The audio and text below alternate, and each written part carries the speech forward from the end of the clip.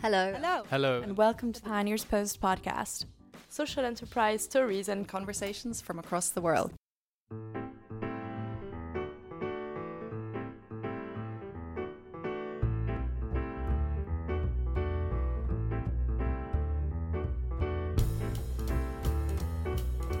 I'm Tim West from Pioneers Post, and today I'm with Eddie Finch of Buzzacott Accountants, who spent a good 20 or 30 years supporting social entrepreneurs to be fit, impactful organisations.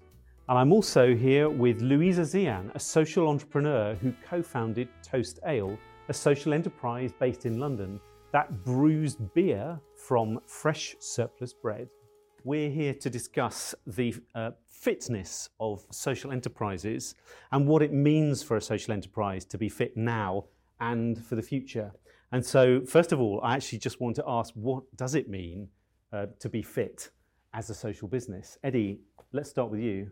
Yeah, well, Tim, I think there's a few aspects to it, and like our own well-being, our own fitness, some of it's to do with the organisation itself and how it's able to respond to things that are thrown at it, and some is the more mechanical stuff, that they're taking care of yourself. So I think, coming from an accountant, you'd expect me to mention finance, and obviously having enough cash in the business, getting the right investment in, is very, very important, but also being able to manage how you run the organisation based on good information, whether that's financial or if you're a social business particularly, whether it's information about how you're achieving your social goals as well and your environmental goals. So I think fitness, as it is for ourselves, is a very broad subject area that covers, as I say, things that are a bit mechanical, but also things to do with the spirit and the values of the organisation. Louisa, Eddie's been overseeing and supporting social businesses for a good sort of 20 or 30 years. You co-founded and have been running a social business for 4 or 5 years, a bit longer than that, nearly 6 years. What's it like on the front line? What's this notion of fitness all about on the front line of a social business? For me, fitness for a social enterprise is like fitness for any other business. The only difference being that the way we use our profits differs. We invest those in the social purpose of the business, or we donate those to charity. So 100% of Toast distributable profits go to charity. So we still have that incentive to maximise profits so that we can support our charitable partners, which, as Eddie says, means running the business efficiently, ensuring that the ingredients and materials, all the inputs coming into the businesses are sourced at a competitive price, albeit ensuring the ethical considerations, making sure that the prices at which we sell our products is also competitive, although increasingly people are prepared to pay some premium for the social benefit that products from social enterprises brings, and demonstrating that we can create profits that we can then invest. However, we also have a mission for people and the planet as well. So it's bringing together those three elements to run the social enterprise. So a lot of different elements there, both of you have mentioned, and I'd like to dig into them in a bit more detail in a minute. But first of all, I'd like to understand, I suppose, the mechanics of Toast as a business. So who do you sell to? What do you sell them? How does it work? How do you make money? And how do you convert that into mission? So we're a brewery. We use surplus bread to produce our beer that comes from the bakery industry, would have otherwise been wasted. Right. But all of our products are beers, right, that are comparable to any other craft beer on the market. We sell those into some key supermarkets. So we have Waitrose, Co-op and Ocado as key partners, but also a lot of the hospitality industry, ranging from event spaces to theatre groups, hotels, and a lot of restaurants, particularly in London. The products are, as I say, they're priced so that they're competitive with other companies, but increasingly those customers are looking to us to bring in the, I think, ESG element is coming in as a demand. ESG meaning? Environmental, social and governance. So businesses looking to look down their own supply chain to demonstrate the positive impact that they're having as a business. And so looking for their suppliers to be acting in a positive way as well. So I can see that selling beer is a very sociable thing. How is it also a social thing? So all of our profits, our distributable profits, are donated to charities. Right. We reinvest some profits into building Toast, but we have charity partners that we work with who are tasked with looking at the systemic drivers of food waste. So we're tackling bread waste as a symptom of a problem, but we need to be working on the causes of overproduction and waste. So we work with Feedback as our main charity partner to do that. And then throughout each year, we look at other charities as well that we can support depending on the main issues of the time. Okay, thank you. So before we kind of dig into the detail of all those different elements of what makes a social enterprise tick and what makes a business tick, Eddie, you were asking about, if you like, the elephant in the room, which of course is the COVID pandemic and what it's been like over the last couple of years. And Louisa, we wanted just to find out a little bit about what has probably been sort of roller coaster of the last couple of years. I mean, any business that's in a sort of startup phase, and you're a bit later than that now, but you've obviously gone through a bit of a roller coaster anyway, and hopefully more of it has been fun than not fun. But what's happened in the last couple of years, and how has that reflected in this idea of being a fit and healthy business? I mean, you're still surviving, you're here, so you've done something right. Yes, when the pandemic hit and we went into lockdown, the hospitality industry also obviously closed down, which meant that most of our customers were shut, and we had no route to market, no way to selling our products. We did pivot. We invested in our e-commerce, so on our web shop, and continued to sell at quite high volumes. Actually, people were buying lots of beer to enjoy at home during that period, but nowhere near, excuse me, but nowhere near where we were previously. Our revenues were down about 60% in the beginning. But because we had our social mission, we were not only thinking about the impact on our profits, we were thinking about the impact on our people, our team, and also our community. For our community, there were lots of people who were struggling to put food on the table without access to food or the financial means to pay for that.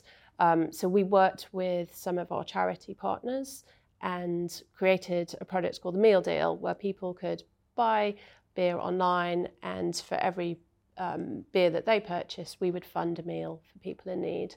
And the food that would otherwise have gone to waste because the supply chain didn't have the restaurants and pubs and hotels open, we're able to divert their food to many of these amazing charities and organisations that were packaging up that food to donate to people. From our team perspective, we were able to furlough them using the government scheme, but they were also able to volunteer for some of those same charities that we were supporting, so that they had a way of spending their time and giving back to the community, and keeping them busy during that difficult time. Great. Well, it sounds like you've done a pretty amazing job through a difficult time. Eddie, what have you seen more broadly in the world of social ventures, charities and social enterprises in staying fit over the last couple of years, and what sort of different approaches have you seen them take? Well, I think we've seen a lot of stories. It's quite similar to Toast from some of the best organisations out there, and whether they're supplying, and you're in a business-to-business world, which is a bit different from a lot of the social enterprises we see who are maybe supplying the public sector and under contracts, things like that. But that redeployment to the workforce to do something that was specifically responding to the situation we all found ourselves in the pandemic, for example, running community hubs and things like that, or delivering food parcels on behalf of local authorities, those kind of things have been very prominent.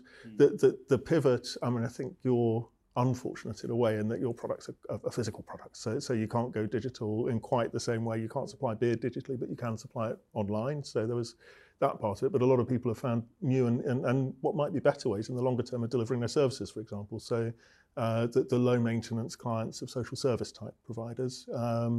Actually video calls have turned out to be a real boost in the way they provide their services to more people with less expense. They don't have to travel around and all those kind of things. So there's been a real mix of changing the way services are delivered, of changing the way things are done, but also those kind of, and I think it is what's unique about the social businesses, is it's mission first. It's looking for ways to carry on achieving what you want to achieve.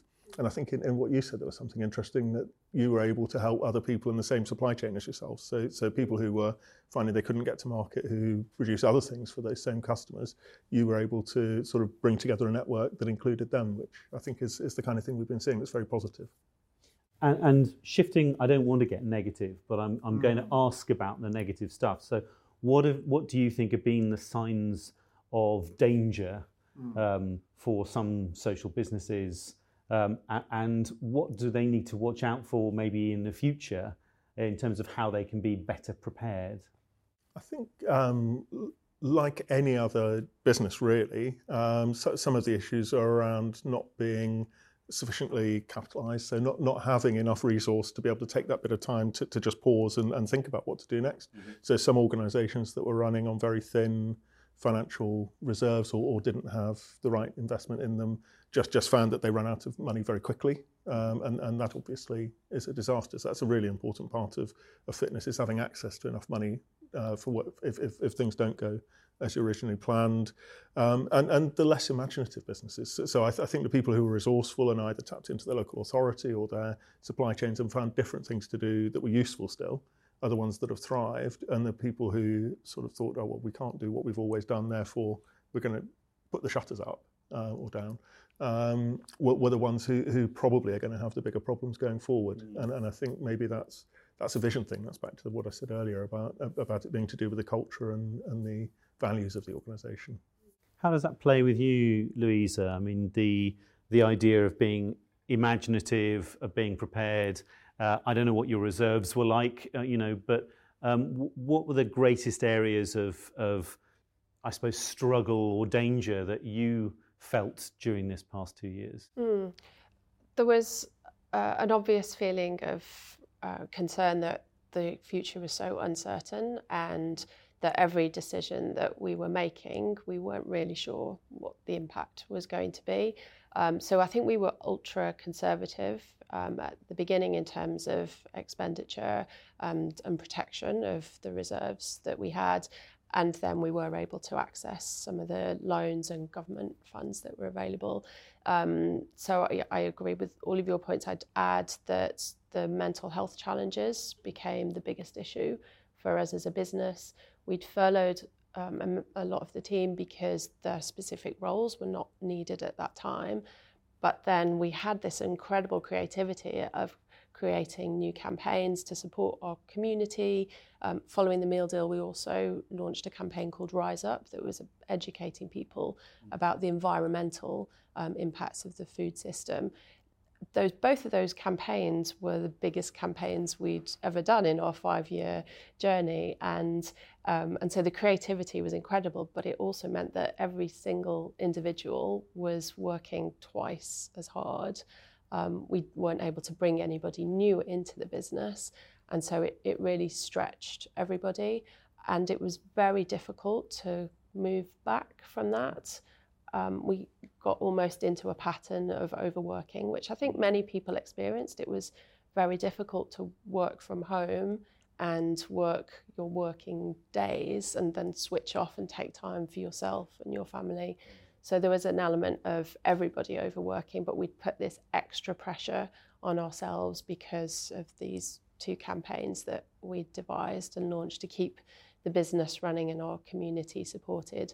And we are still now working on those mental health challenges and how to better support the team and ensure that people don't burn out. But that has, for us, been the biggest challenge over the past couple of years.